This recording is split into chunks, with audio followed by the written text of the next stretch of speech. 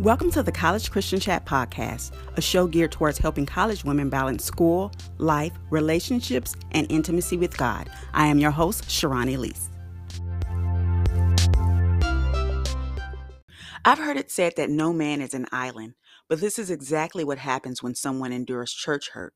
They isolate themselves from church communities, and in most severe instances, they separate from God.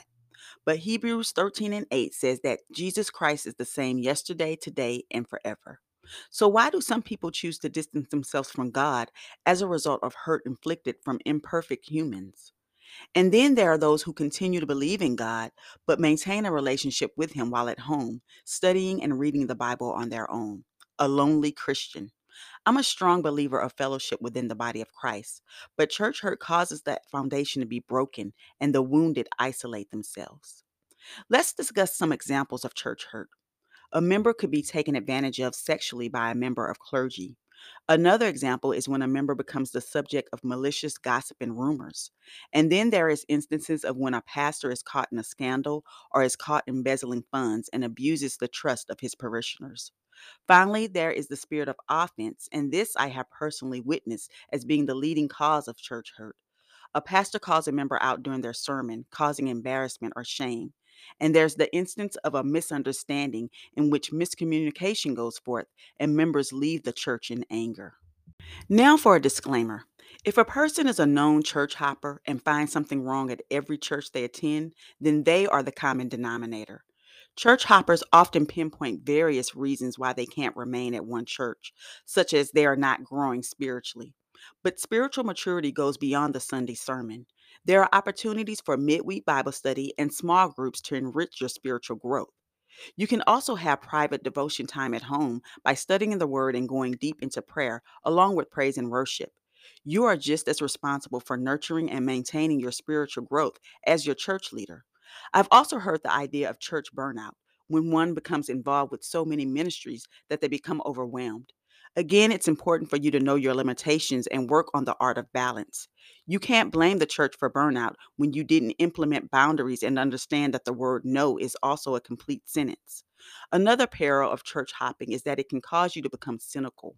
A person can encounter a lot of different personalities and experiences by jumping from church to church, and this festers into a hardened heart. But enough about church hoppers. Let's again focus on those who have experienced deep hurt. At the root of church hurt is unforgiveness. And I understand that it's not easy to forgive someone who hurt you, especially within the church. And yeah, I've heard people proclaim things such as, oh, you don't stop going to your job when your boss makes you mad. You don't stop going to certain stores or restaurants when you receive bad service. And you keep going back to that toxic relationship. Even when your heart gets broken and you swear off love, if the right person comes along, you're willing to give the idea of being in love another shot. But the truth of the matter is, people place much higher expectations upon the church. It's just not a place people go to for mistreatment. Churches are just like hospitals, they are supposed to help the wounded, not inflict them. Now, let's talk about some ways to overcome church hurt. I do believe one should take some time to regroup. So, if that means leaving or distancing themselves from the offending church, then that's what a person should do. I'm not even suggesting they return to that church, but if at all possible, I highly encourage sitting down with the person or people that offended you in order to clear the air. And you must indeed pray before doing this. After your talk with the offenders, hopefully forgiveness can go forth. After which, try to find another church home if you're not comfortable with returning. But please don't misunderstand me. Take as much time as you need to recover before finding a new church home, because it doesn't serve you or another church well to come through their doors with unhealed and unresolved church hurt wounds. In that case, you'd be like a cancer to the new ministry and infect their fellowship with your attitude of skepticism and mistrust.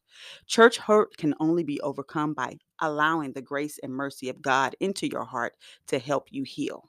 That's all I have for you on today. If you're listening through Spotify, please answer today's discussion question about church hurt. I'd love to hear your thoughts. Chat with you later and have a great week.